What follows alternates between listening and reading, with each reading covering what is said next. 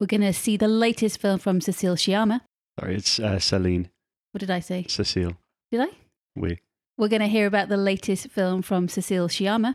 And whatever John talks... What did I say? Cecile again? Oui. Celine. That's because I've written down Cecile. Ah, désolé. You could change it. I do have a t-shirt with her name on. I should have worn it. Is it spelled right? Yeah. Celine. This is that shameful gap hole thing all over again. We're going to hear about the latest film from Just say Celine Dion, and then we'll edit the surname over. Just say we're going to hear about Andy's latest tedious foreign film. But what if there is no tomorrow? There wasn't one today. Fascinating. Get away from her, you bitch! Hi, Bruce. I'm Batman. Do or do not. There is no try. Welcome to the Nerdfest podcast. This week's nerds are John Fardling, Andy Chandler. Peter Johnson. and I'm Hazel Chandler. It's a recommendations special episode, so we're going to cover the new sci-fi epic Dune. We're going to find out who would win at Squid Game. We're going to hear about the latest film from director Celine Sciamma, and also whatever John talks about that none of us are ever going to watch. Oh. So let's get started.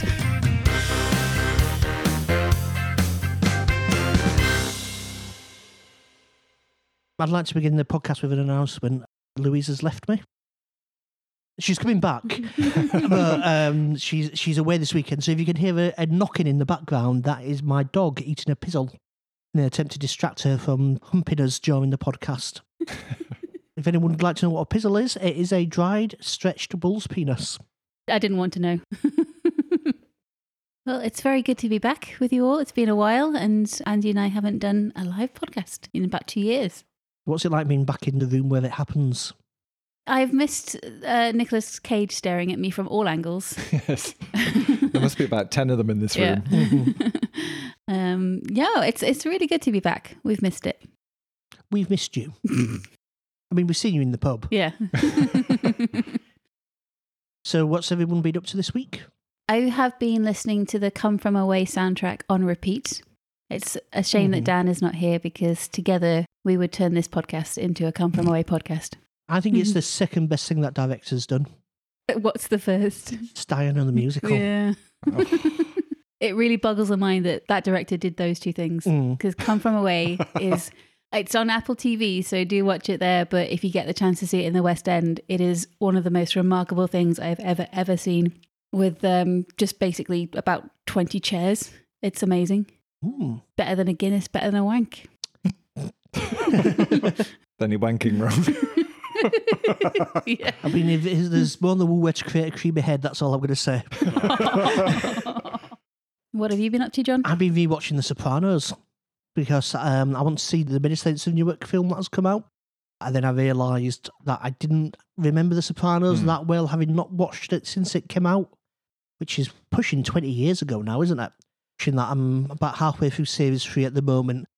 And it's that very weird thing where you don't remember it, and then every so often a bit of it clicks into your mind. It's like you're spoiling yourself. Yeah. Yeah. Apparently we're getting a TV series now, a prequel TV series following on from Newark, because the film was a massive flop. Really? I mean, it was released at the same time on HBO Max and in cinemas, so whether that affected it or not, Well, yeah. I'm not sure. So same case with Dune, and that seems to have done quite well. But apparently the budget on the film was 100 million and its opening weekend box office was 4.8 million. Ooh. Ouch. Ow, that's not good. But then HBO said, well, if you look at it kind of in the round, The Sopranos was back in the top 10 streamed TV shows that week, so it's had like a big kind of halo effect and for the Sopranos brand, so they think it could work as a TV series. And I will be pitching to star in it as young Tony Soprano. Young Tony Soprano. Yeah, I'm actually older than James Gandolfini was in the first season of The Sopranos. Wow. He was 38 years old. There's a weird thing with the woman who's the psychiatrist. She was played older in the pilot, so in the pilot she's clearly aged up and quite frumpy, and then they decided for the series itself to have her be more herself. So there's this very strange jump kind of gradually through the first series, like she's getting younger and younger per episode. But I would highly recommend it. Have you never You're not a fan? I've tried to watch it, and it just felt a little too gritty from the only TV show that I normally watch, which is The West Wing. So you're still watching The West Wing all the time? Still watching The West Wing, yeah. We watched a couple of episodes this week. Other TV shows are available. I know. But I did use it as part of a buff or bluff with my work colleagues, and that went down very well. So you managed to convince them all you're an inveterate liar. Yes, which I now realise is not the best thing to do. Now have a reputation as a bullshitter. But yes, I convinced my colleagues that I used to be a moderator admin for lemonlinum.com, which is a West Wing fan site, and did quite a bit of research when, I should be doing proper work.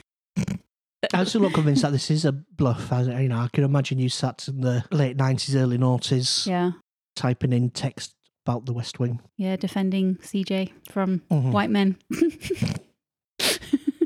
White men on the internet are the best, aren't they? I love white men on the internet. Won't hear a word said against them, will you? Peter, what have you been up to this week? I've been watching quite a bit of Squid Game, which we'll be talking about later.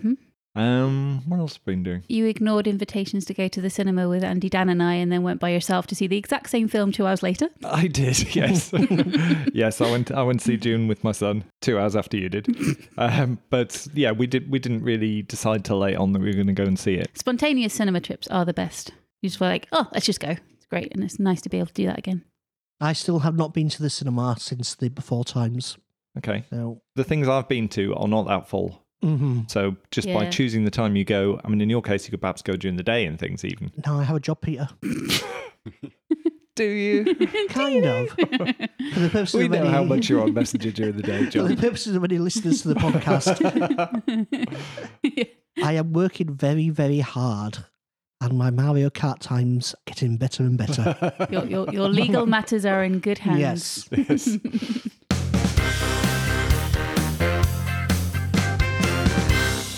Okay, let's do some recommendations. Peter, what have you been enjoying recently? My recommendation is the South Korean survival drama Squid Game, which has been making the news recently mainly for the enormous number of people worldwide that have been watching it. It's about a contest in which 456 players, all struggling with debt, compete for a 45 billion won prize. That's a lot of won. That's worth about £25 million. And that's a lot of wonga. Oh dear. Could you tell what I did there? The smile on Peter's face is just something to cherish. I was just anticipating the groan from John because I knew it was coming. If you were going to say the average of the reactions, it was completely neutral. But, you've got to offset Peter's grin against the rest of our grimaces. Oh, I reckon Peter didn't even like the show. He just came up with that joke and it was too good not to use. It's a weird name for the show, and it comes from a kids' game that's apparently quite popular in Korea. But those playing don't realise how high the stakes are going to be until the first game begins. The first game they play is red light, green light, where people try to cross an arena towards an automata, but if you don't stop fast enough or wobble when it turns around, you'll be shot dead. Each game seems designed to kill roughly half of the people playing until there's only one survivor. The games take place in vast rooms with unique and distinctive set design. They're connected by brightly coloured staircases that look like something out of an M.C. Escher drawing, built at an infant school out of play blocks. The sense of scale of those sets and the enormous dormitory the players spend the rest of the time in is truly spectacular and gives the show a unique and appealing look. I suspect there'll be a rush on red jumpsuits and black fencing masks this Halloween, as everyone tries to copy the distinctive look of the guards. I enjoy figuring out the strategies for how to win at each game, and its central mystery. 6 episodes in, we still don't know if anyone is watching the game on TV, or if not, why are they doing it? And who's funding the prize? The main draw is the characters, all a bunch of losers with one chance to win. 456 is a flawed hero, an unemployed chauffeur with a gambling problem. Failing in life and partially living on his mother's earnings, he wants to turn it all around.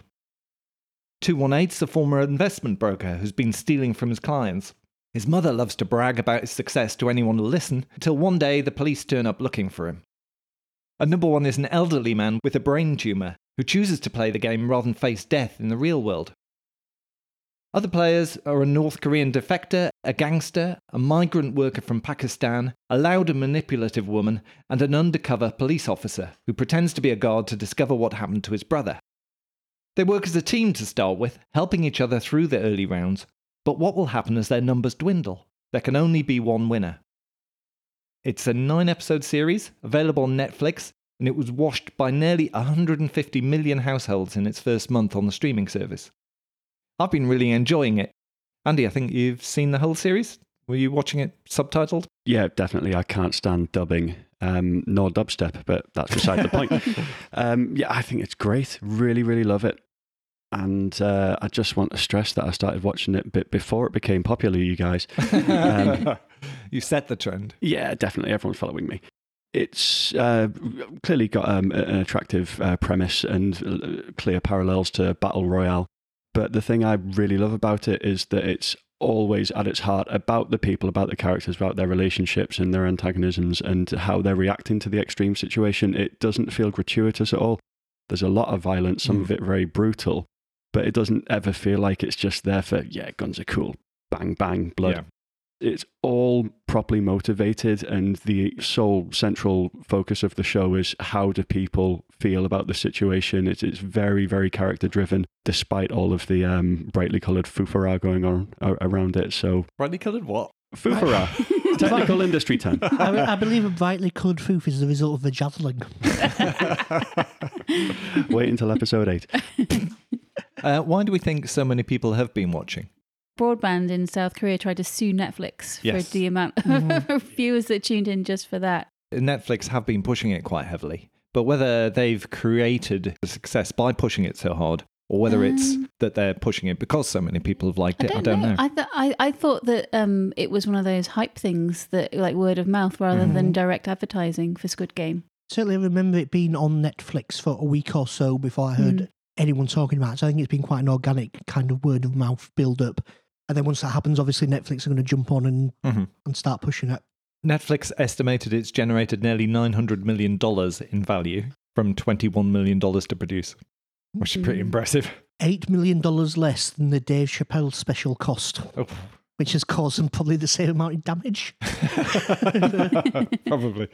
I haven't seen it. I probably never will. I'm getting increasingly sensitive to violence and gun violence in particular.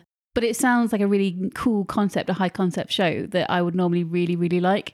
And I did watch Battle Royale in the before times when I was at university and loved that. So it's kind of a shame that I can't watch it.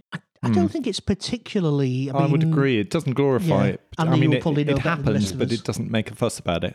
Yeah, that's a good way of describing it. That there's a lot of violence and only occasionally gore, as I would think of it. I mean, there's the blood spatter and so on, but I do like that it's all properly motivated and none of it is just, this scene is a bit slow, let's have some gunshots and some death. Quite often, for instance, you'll be focusing on a guy who's trying to win the game and desperate to, and in the background you'll be seeing people being shot and killed, rather than it being focusing on that. Yeah. But I was going to say, it sounds like you were saying it's about the characters. Like in the games, if half of the characters die, does that still allow you to get to know people who go on to the next round? I mean, so far it's been fine. Yeah. There's been one person die that I wasn't expecting to die when they died, but other than that, it's been fairly, it wasn't like, I've just got to know them. Yeah, it's not Game of Thrones or anything. It's not ridiculous. It's not, fuck you, Andy, you like this character, so here he's gone, his head's fallen off. It's not season 5 of 24. There has been an issue with the subtitling, that there's 2 sets of subtitles. There are, there's closed caption subtitles, which tend to use the script that they dub from, which doesn't always reflect everything because it's trying to match the lip movements. So it is probably better, if you can watch subtitles, because not everyone can, to use the straightforward English rather than the closed captions. I watch it in the original language without subtitles because that's how much of a purist I am. So I've got no fucking idea what's going on. That'll help. What did you think of it, John? Because you've watched a couple of episodes, haven't you? Episode 3. I'm enjoying it. I'm always suspicious of these kind of things where you've got 456 people and in the first episode you kind of get to know 5 of them. Yeah. So kind of knowing the games that maybe one of them's going to die per game, potentially at most, but there's a lot of obvious cannon fodder in there. Okay, that does leave you 451 people who can be shot in the background. Yeah, but you don't know who they are, so you've got no connection to them. There's that kind of almost predictability bit to it. But then episode 2 did something that I didn't expect. Goes back out into the real world. like the thing that happens at the beginning of that, I was saying, oh, well, obviously it's going to go this way because we've got the rest of the series to watch. And then when it didn't do that, I thought it's been a little bit cleverer than I would have given it credit for. Mm-hmm. I have a weird thing about licking, so I didn't enjoy episode 3. Right. Licking. I don't like watching people lick things. To solve a game, they need to lick an object. Yeah. And that object is Daniel Watkins, who is going to be with us this week because he's still in the shower. Do they know what they're licking? Yes, they're licking cookies. And the problem is you can't eat them, you just have to lick them. Oh, that would do me in. In episode 4, they have to eat a donut without licking their lips. Now, if they did that on the Great British Bake Off, that would increase the viewers. I think they'd lose more than half the people if they had to do that. Did anyone see the news story in the BBC where they were saying that kids were copying the games in Squid Games? And you're like, they're playground games? Yes. But apparently the kids, if you lose, they're beating them up.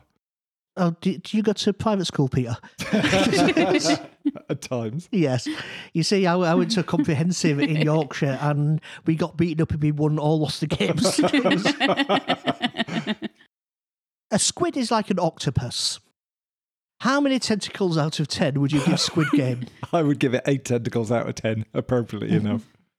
Or possibly 8.5. I think most people enjoy it, and don't be too put off by the violence. You'll know fairly soon whether it's too much or not. I will embrace the violence. Okay, so my recommendation is Dune, just out in cinemas, directed by Denis Villeneuve. It was originally supposed to be, I think it was supposed to be released a year ago, but because of that thing, it's just been released here. And for UK audiences, I think, am I right in saying you can only go to the cinema here? Yes. Yeah, and then in the US, it's released on HBO Max simultaneously. It's definitely a cinematic experience. It feels like what cinemas were made for. So I'm one of those people who went into Dune cold. The only thing I knew about it was a few years ago, I met a cybersecurity journalist that I interviewed. He's called Andy Greenberg. And he called his book Sandworm. And it was about Russia's most dangerous hackers. So I kind of knew that Sandworm was something bad. And he had a quote from Dune in every chapter. But that's all I knew.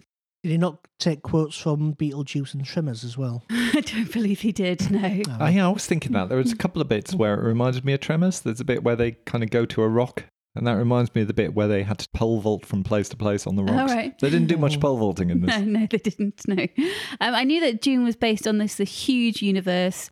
It's covered in around, is it 20 books, 21 books, something like that so far? All very dense, all very complicated, and many, many, many characters.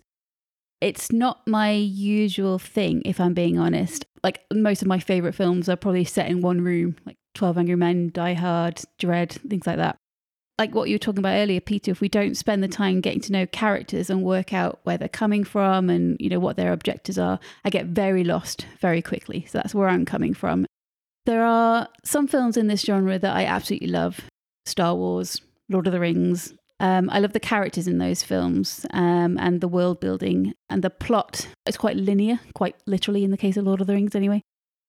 So I went into Dune thinking, I'm not sure I'm going to like this because of its reputation for complexity. And I don't think I'm probably the target audience for it. I kind of figured that because the books are so loved by people who... Who do you think the target audience is?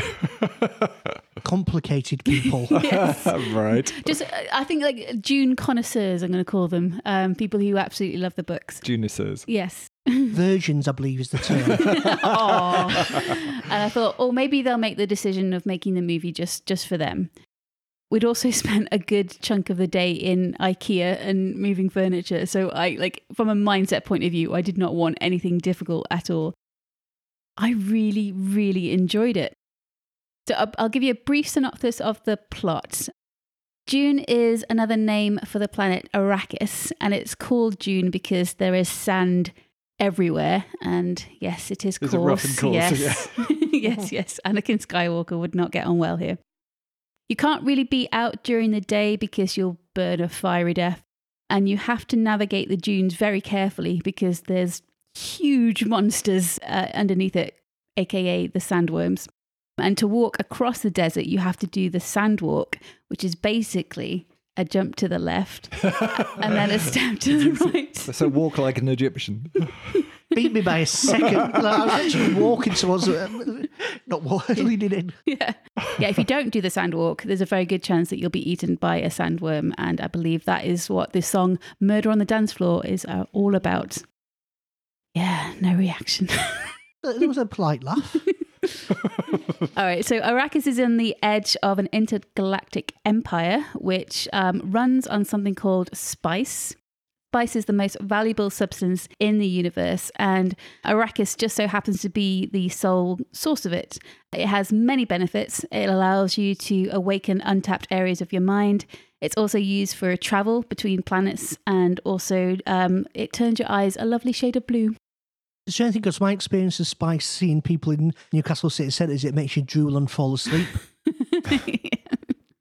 Arrakis is currently governed by the Harkonnen, but the Emperor of the whole galaxy doesn't want them to be in charge anymore.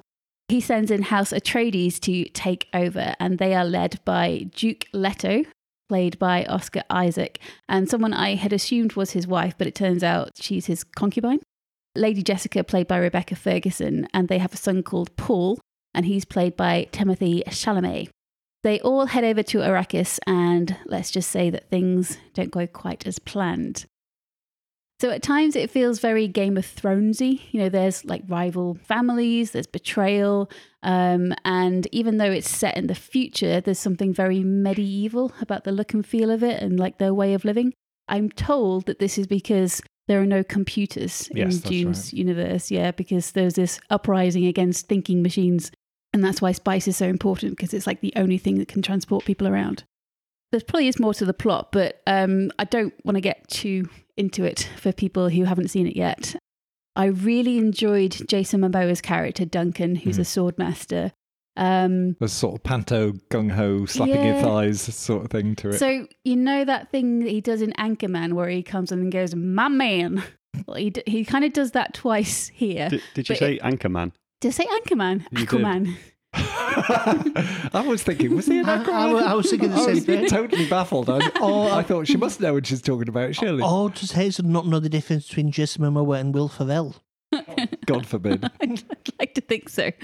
But yeah, in Aquaman, he yells, I think it's to Batman, I don't know, I don't care. He yells, "My man," and then here he does it twice, but it's "my boy" to Paul Timothée Chalamet.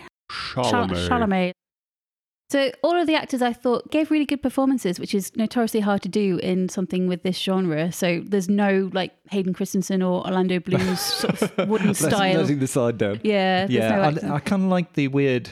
He had a very boyish look, Timothée Chalamet. Yeah. And I actually really liked that. I thought you got the sense of someone unprepared for the role that was about to be thrust upon them. He's 11 years old, though, isn't he? He does look like it. And I enjoyed Rebecca Ferguson's performance as well. I thought she was really a good. Standout as Jessica. Yeah, a woman who has many, many talents, and she reveals more as the film goes on. But not in that way. Not in that way. Although I loved Oscar Isaac.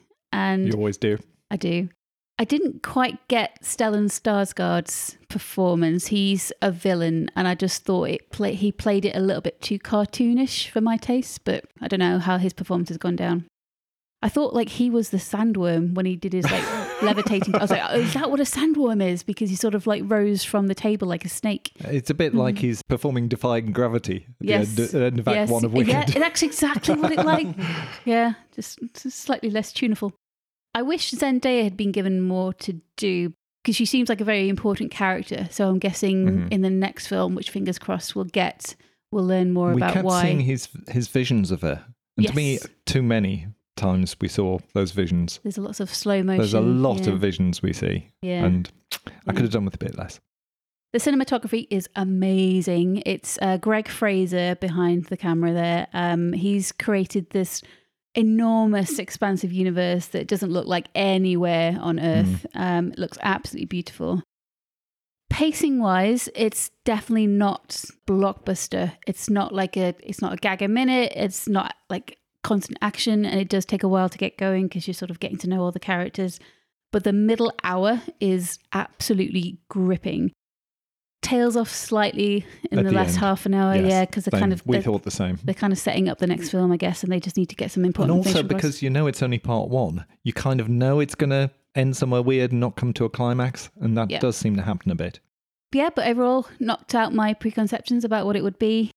Really, really hooked in for a good proportion of it, and I think it's the kind of film that might even get better on multiple viewings. Highly recommend it from someone who knew nothing about it going in. Did you feel a bit cheated? Were you aware it was a part one? Yes. Also, when it shows the title at the beginning, it says part one underneath. Mm-hmm. And that's almost like a huge, big, don't be upset at the end because Yeah. this is part one. But Warner Brothers forcing their hand a little bit as well. Do we know if they're doing a part two? Has there been any news about that? Say if it come out a year ago, obviously they might have waited for that before they decided whether to go ahead with the second one. But it seems weird after waiting for another year, they haven't started making the next one yet. I listened to a few interviews and they're saying they didn't want to presume anything and they want to see what the reaction was before they press a button on a sequel. And I don't think it's been 100% confirmed, but it's been out a week here. It's done pretty well.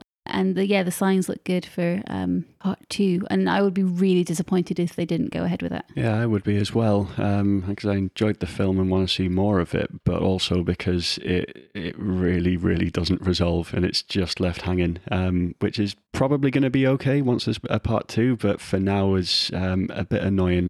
If you look at Lord of the Rings, they're 3 separate films telling one story, but they did an excellent job of making each one self-contained and having a proper ending, and this hasn't really done that. We went to the cinema with Dan, who's at work today, that's why he's not here, but he sent us in a little mini review, which includes a plea to people to see it at the cinema so that we can all combine to be part of the reason that there is a part two.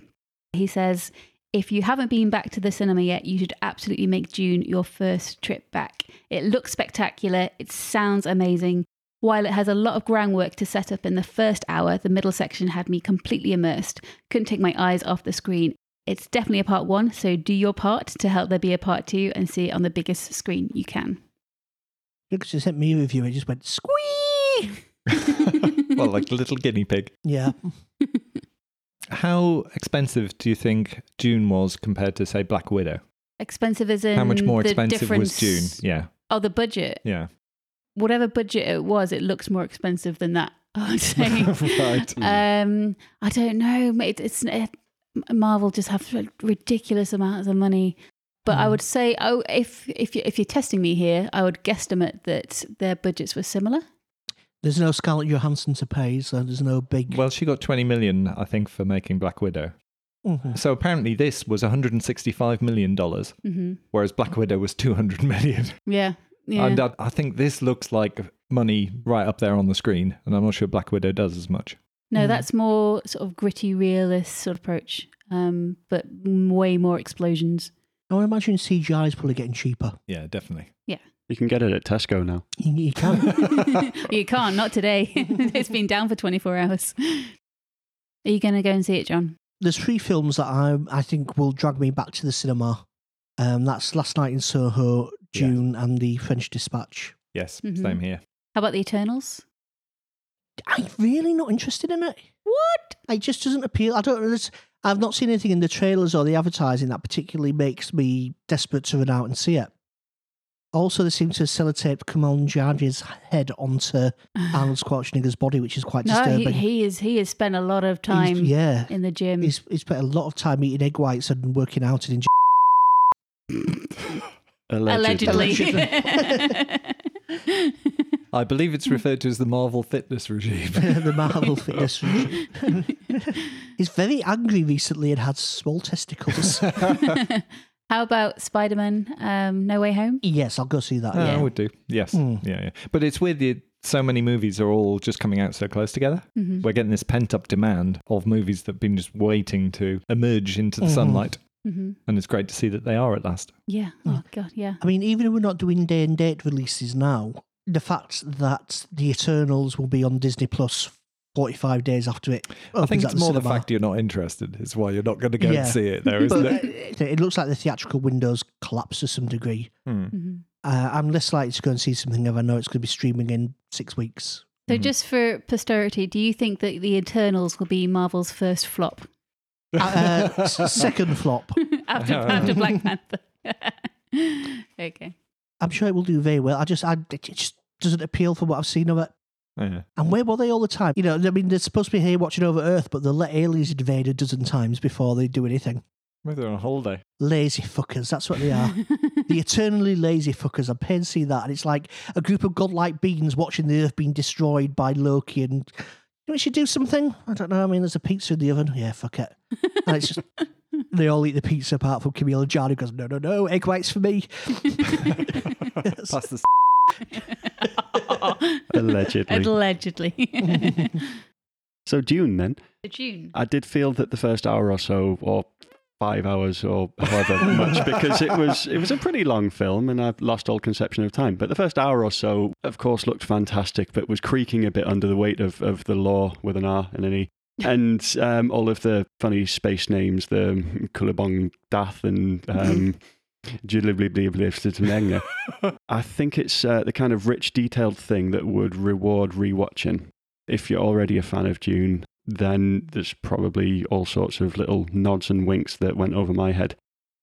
Does need a sequel and a good one made to really cement its status, but at the moment I'm feeling optimistic about it. Mm-hmm. I like the bit with the sand. That was good, yeah. Yeah, good sand. So the sequel is going to be called July, is that correct? With a D. With a D. How many long, protracted walks across a runway to get to a huge, enormous space vehicle out of 10 would you give it? I'm between a 7 and an 8 long protracted walks to get on the runway to the rest of your sentence. Between 7 and 8, 7.5. How many David Lynch going, I went first out of 10 would you give it? I'd give it 8.5. How many sips of recycled sweat out of 10? Oh yeah, that's fairly disgusting because they wear a thing called a still suit which captures all the water that they emit from their body. And he says, yeah, it's mainly tears and sweat. And you go, bleh. I wear one of those at my swingers club. It's mainly I don't want to hear about your swimmers, John. Those gimp suits are surprisingly uncomfortable and hot. My favourite thing about Dune was that the sand walk choreographer is named Benjamin Millipede. Yeah, he's got the legs for it. He's married to Natalie Portman. He was a choreographer on Black Swan. It's all legs ballet, isn't it? All legs. It is all legs, yeah. I'm probably intentionally mispronouncing his name, but it's fun. So thanks, Benjamin. Andy, what have you got for us? Well, as much as I enjoyed Dune, I'm going to recommend something that's pretty much the cinematic opposite. And it's one of my boring foreign films. It's called Petite Maman. Little Mum. Little Mum in the French. God, I've been calling my dad that. You'll be pleased to hear it's a very short film. It's 72 minutes long. So for anyone that's sick of going to see James Bond stroll around other countries shooting scarred foreigners in the face for 8 hours at a time, then yeah, it's less than an hour and a quarter. It's a French film by Celine Sciamma, who made my very, very favourite film of 2019, Portrait of a Lady on Fire. I think she's absolutely excellent and she's knocked it out of the park again here. It's a quiet family drama with a slight fantastical edge to it. It's about 8-year-old Nellie, who has just lost her grandmother and is now helping her parents clean out her mother's childhood home. She explores the house and the surrounding woods, then one day her mother leaves abruptly. Nellie then meets another girl her own age in the woods building a treehouse, and this girl happens to have the same name as Nellie's mum. Is it Martha? It's a beautifully simple and expertly crafted film that's about grief and parent-child relationships. It's got this really quiet, measured style with minimal camera movement. It's got careful, selective editing and thoughtful placement of characters and objects in the frame. Completely lacking in bombastic spectacle, and it's a tonic. It's a lovely change of pace from most of the movies that are out at the moment. It does have a kind of supernatural twist, but this is really just there to serve the character relationship, so it doesn't matter if you know about it before seeing the film. This little twist is handled in a very matter-of-fact way, and it doesn't get bogged down by exploring its premise and all of its nooks and crannies, and it doesn't go into that at the expense of the story. There are some great performances, most notably from Josephine Sanz, whose portrayal of 8-year-old Nellie is naturally sweet, funny and touching. The ending of the film in particular is wonderful, and it's a great representation of the style of the film as a whole. It's elegantly simple, it's emotionally satisfying, it says more with one smile than most other films can with 2 hours of irreverent quips, car chases and explosions. I think Celine Sciamma is a bona fide genius, and I guarantee that this film will make you laugh, cry and leave with a huge smile on your face. You guarantee that? I guarantee that, even you, John. Let's- You'll love it. It's heartwarming. John doesn't do heartwarming. This will be the film to turn you around. Not while the heart's still in the body, anyway. It sounds kind of very French. What? I'm trying to think of kind of similar, Amelie? that kind of tone, and I've not seen Emily. you've not seen the Amelie? No. No. I have seen both, and I'd say, oh dear, I started, so I have to finish. Why are you doing Hindustani? Yeah, I know. It's very good. Très bon. Yeah, it's a very, very gentle film, and it's exactly the style of filmmaking I like. It provides information not through exposition and all sorts of things happening, just through really, really simple character placement and character action. So at the beginning, when Nellie's mum is introduced, she's sat with her back to the camera. You don't see her face, shoulders a little slumped, looking out the window as Nellie walks in, and she just remains there with her back to Nellie, and that just gives you the proper feel for what the film's going to be about and tells you everything you need to know without having to use lots and lots of words or explosions or gunshots. She's an extraordinary director. I love Celine. It's a masterclass in how to do something like that, from camera work, acting, location. It's just a really, really wonderful film to watch. If you're not in the mood for anything high energy, then it's perfect. You can just relax into it and it'll just make you happy. We watched it as part of the London Film Festival in their partnership with Tyneside Cinema in Newcastle. It's not out on general release yet, but you can catch it in cinemas from the 19th of November. Please do. Everybody I know who's seen Portrait of a Lady on Fire have said it's amazing. So if it's if it's up to the level of that, then sounds like a recommendation to me. That is the format, yeah. You do forget sometimes. How many wheeze out of A bucket. how many wheeze out of dicks? Dis. How many wheeze out of dicks? How many wheeze out of I dicks? thought that's what you meant. God, I've been saying it wrong all these years. You're still saying it wrong. We means yes. No wonder the French hate you. Yeah. All those 10-year-olds. Oh, this is why Brexit, John. This is why. Yeah. This Yorkshireman just keeps going across and calling us dicks for no reason. Fuck England. Yeah, so how many wheeze out of dicks, Andy? It's so inappropriate for this kind of film, I must say. It is a bit. I do this all the time. I recommend something, having just seen it, and I'm very high on it, and I keep on giving things 10 out of 10. And I'm going to do it again. It's going to get D's out of D's for me. Dicks out of dicks. It's The full dicks. Yeah, as That's a lot many of dicks. dicks as will fit in there. Andy's gone full dick. And I'm not going to suggest that it's going to be a 10 out of 10 film for everyone. It's very much my kind of thing. But it's if you're in a particular mood for something that's gentle and sweet and short, then this is as good as it can get for you. If you do want car chases and explosions, then it's the opposite of that. Don't watch it. So speaking of the opposite of that. Yes, John, I need to do my emails. So what have you got for us? Just 1 second. Hazel did actually pick up a phone at that point. I did. A method. Have you just sent me an email? I'll just send you an email. He's lying. Oh no, he's not actually. It's just it has 2 words in the email. It's how rude. How rude. Yes, I am going to recommend either Halloween 10 or Halloween 12 or Halloween 2 or Halloween 6, depending on how you count the Halloweens. So this is the latest in the long running series. Are we all aware of the continuity of the Halloween franchise? I think it's important that you're educated. Up to a point. Yes. I mean, I know it's ish. stupidly confusing. I know that we're not allowed to count the Rob Zombie ones. That's correct, yeah. So we've got Halloween, which came out 42 years ago. Mm-hmm. Then we've got Halloween 2, which is obviously the sequel to Halloween. Mm. We've then got Halloween 3, Season of the Witch, which isn't a sequel to Halloween or Halloween 2. It exists in its own universe and didn't have Michael Myers in, so because that was a flop, Halloween 4 came out, and Halloween 4 is a sequel to Halloween and Halloween 2, but ignores Halloween 3. With you so far. Yeah. We then got Halloween 5, The Revenge of Michael Myers, I believe it's called. Halloween 6, The Curse of Michael Myers, which follow on from Halloweens 1, 2, and 4. We then got Halloween H20, which brings back Jamie Lee Curtis, and that ignores all the Halloween films apart from Halloween and Halloween 2. So wipes 4, 5, and 6 from the continuity.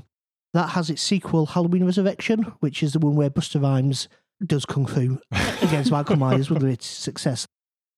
Then we got the Rob Zombie ones. So we've got Halloween, which is a remake of Halloween, ignores everything else. And then we've got Halloween 2, which is a sequel to Halloween, but isn't a remake of Halloween 2.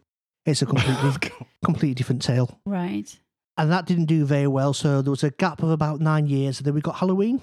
And Halloween is a sequel to Halloween, but ignores Halloween's 2, 4, 5, 6, 7, 8, and the Rob Zombie remakes. So it's called Halloween. But it's called Halloween. And it's got Jamie Lee Curtis in it. And it's got Jamie Lee Curtis playing in it, her character's age at the time that it came out. Yes. So like a 20-year... 40 years later. 40 years, okay. Yeah. Okay. So that brings us to Halloween Kills, which is a sequel to Halloween and Halloween, but not Halloween. So Halloween 2-ish. Halloween 3-ish. So continuity-wise, this is the sequel to the 1978 Halloween and the 2018 Halloween. No, I actually understood that. Yeah, I think it's very impressive that you just managed to do that without notes. All of that information is in your head. It is, yeah. Would you like to explain the intricacies of the Texas Chainsaw Massacre franchise? No, God, no. Get on with it. I do like the fact that he asked us if we understood the Halloween chronology, and we were all like, yeah, pretty did, and then went into a 5 minutes explanation of it anyway. I mean, I assume that you wouldn't. I think it's good that they haven't yet made a sequel to Halloween 3 Season of the Witch, because it might get complicated if they did. They would, yeah. Would that be Halloween 4, but a different Halloween 4? There was a totally different movie called The Season of the Witch. And that song now just appears on everything, it seems. It's a great song. Wasn't that a Nicolas Cage film? It was. Not one of his greatest moments, unfortunately. Anyway. He has so many, not many of his greatest moments. I mean, you could just say it was one of his moments. Yes. So yeah, Halloween Kills is the sequel to the surprisingly good 2018 Halloween. So Is that surprisingly good in the sense of Hellraiser 5? No, it's a genuinely really good film. You said Hellraiser 5 is a genuinely good film. It is. But, this is a genuinely good film for people that aren't weird. So, I mean, the original Halloween is a Stone Cold classic. I think, that's accepted. And it was dealt very badly over the intervening 40 years. So the idea of doing a direct sequel back to the first film was really, really good. And it dealt really well with kind of post-traumatic stress disorder and the trauma of what that actually happening to somebody as a teenager would actually do to somebody 40 years later. So you have Jamie Lee Curtis as Laurie Strode with a string of broken marriages, basically an alcoholic, paranoid. She was going to be a doctor, is that right? Or was training to be... In the original, I think she was talking about that, yeah. And that's kind of all gone out of the window. And she's got her daughter and granddaughter who she has a very broken relationship with. Kind of shades of Sarah Connor in Terminator 2 as well, in that she's spent her time waiting for Michael Myers to return. Mm-hmm. And the film deals with all that surprisingly seriously and really, really well. So it's a good family drama. It has a lot of character building. It takes its time. And when Michael Myers appears as this force that kind of initially destroys and then to some extent reunites the family, it works really, really well. It's a great film. That's the 2018 Halloween. Okay. Halloween Kills, the new one. It's not that. It's the same writer, it's the same director, it's the same cast, and it's just an absolute fucking mess of a film. Again, this is our recommendations. I was really, really looking forward to it, mainly because the last one was so good. So this film takes place on the same night. Laurie Strode, having believed she's killed Michael Myers, is taken to hospital, very, very seriously injured with her daughter and granddaughter in tow. Michael Myers has been left trapped in the basement of a burning house, finally vanquished. But as the car is driving down the road to the hospital, they see fire engines going in the other direction, and they realise that perhaps, this isn't the end that they expected. Michael Myers, it's not a spoiler to say, maybe survived the end of the last movie. That's not worth seeing it now. Mm-hmm. Probably the same can't be said for the firefighters. Who do not last very long, no. Oh dear. So we get that as the opening. We then bizarrely flashback quite a long time to the events following the 1978 original. It has quite the famous ending where Donald Pleasance shoots Michael Myers. He falls through the window, and then they look out of the window and there's nobody there. And he's walked away, and you get the shots of around the house. That theme tune playing, that's the end of the film. So we get to see what happens with after that. So we get a very, very badly CGI'd Donald Pleasance saying, I shot him 6 times. And a couple of characters who we then see the older version of in the present day. And it's interesting how much the film as a whole ties into and relies quite a lot on knowledge of the original. So we then go back to the present day and we have Anthony Michael Hall, 80s Breakfast Club, fame, playing Tommy Doyle, who was a child in the original and was played by Paul Rudd in Halloween 6, The Curse of Michael Myers. And he still looks the same. Yes. And apparently they tried to get Paul Rudd to play the parts, and he was busy. And it would have revealed that he hadn't aged. And it would reveal that Paul Rudd doesn't read the scripts of films had he agreed to appear. So what you have is the Tommy Doyle character gathering the forces of the town together to finally vanquish Michael Myers once and for all. And I think it's trying to say something about mob mentality and like the attack on the Capitol and stuff like that, because the idea is that they form an angry mob. To have like torches and pitchforks. One step away from that, yeah. Nooses. And suddenly you've got this very, very angry mob who are perhaps becoming as monstrous as Michael Myers themselves. Now that sounds interesting, but the execution is just terrible. Jamie Lee Curtis's first build, she's in the film for 10 minutes and is in a hospital bed for 9 minutes of those 10 minutes. Had she not been in the film, it would have made no or very little difference whatsoever. So the 2018 film, the way it sets the characters and the family up beautifully and spends a lot of time building those relationships, and that is just all out of the window. It's just 90 minutes of incoherent people running around, shouting and screaming, and Michael Myers turning up and stabbing and impaling people in incredibly brutal ways. And one of the things about the 1978 original is that there's very, very little blood and gore, done with suggestion and shadows. And this is kind of like a Friday the 13th film where you've got this unstoppable monster shoving light bulbs through people's heads and decapitating them and stabbing them repeatedly. And it's just unpleasant and brutal in a way that is out of tone, I think, with the previous films. You kind of got these little vignettes of Michael Myers going into a home, killing the people inside. And like the first house is like an African-American couple. The second house is a gay couple. And I don't know whether they're saying something about like minorities being under attack and things like that. The gay couple are called Big John and Little John, which is oddly enough the name I have for two separate parts of my anatomy. And I'll leave you all to guess which. I think we know what the Little John is. So it's just an absolute mess, really. And I was really, really disappointed because I loved the 2018 one and I would recommend it to everybody, even if you're not a fan of horror films.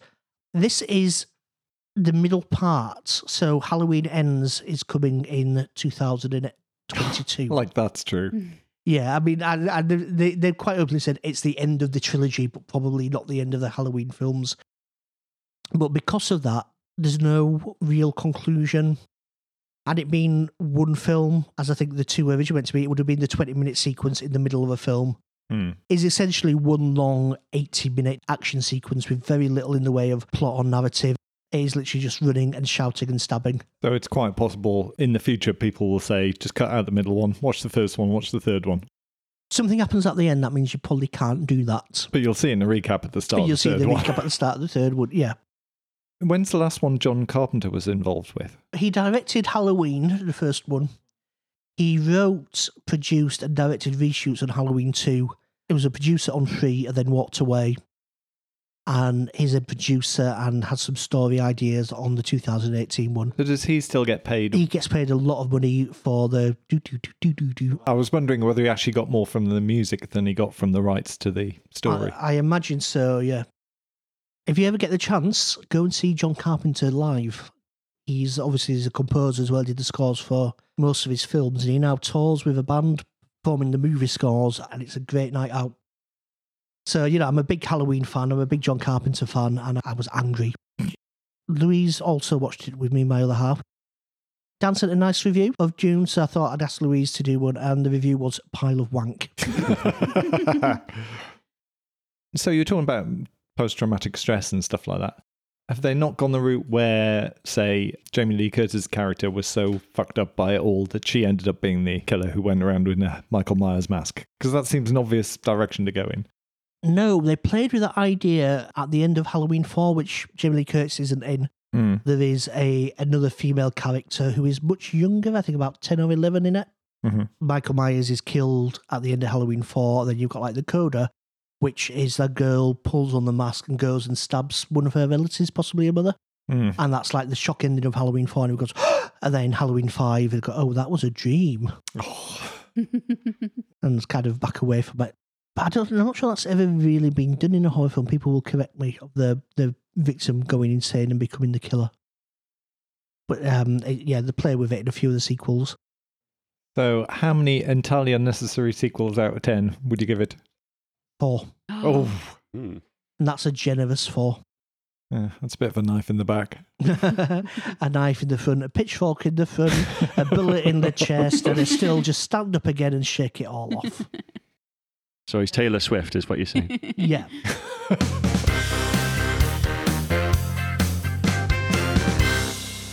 And that's all we've got time for this episode of Nerdfest. We'll be back in a few weeks' time. Until then, do check us out on social media. We're at Nerdfest UK on Twitter and Facebook. If you have the time and inclination, we would really appreciate it if you could leave us a lovely review on iTunes. And as always, John has a special treat for everyone who does. I will give you a free pass to my TED lecture, which is basically me with a laser pointer and a spreadsheet of the Hellraiser sequels and where they... Oh, it's so visual. I can see it. And Hellraiser 10, you will see, is about characters from 6. Until next time, you've been listening to... Un homme qui s'appelle Andy. Bof. A man who will come round to your house to play you in a series of dangerous and possibly fatal games for the ultimate prize of a month's Netflix subscription. A woman whose demonstration of the sandwalk is now available on TikTok. A man who's wondering how much spice he will need to take to sit through June. We'll see you in 2 weeks. Bye-bye. Au revoir. Bye.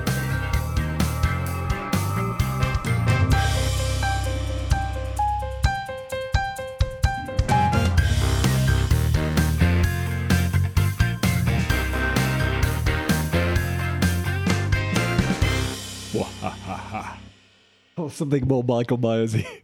Oh, I thought you were doing Stellan Skarsgård from Dune. No, I wasn't. Yeah, he's silent, Michael Myers. He doesn't speak. In that case. Yeah, that'll Yeah, do it. that's very well done portraying Michael Myers in a visual medium.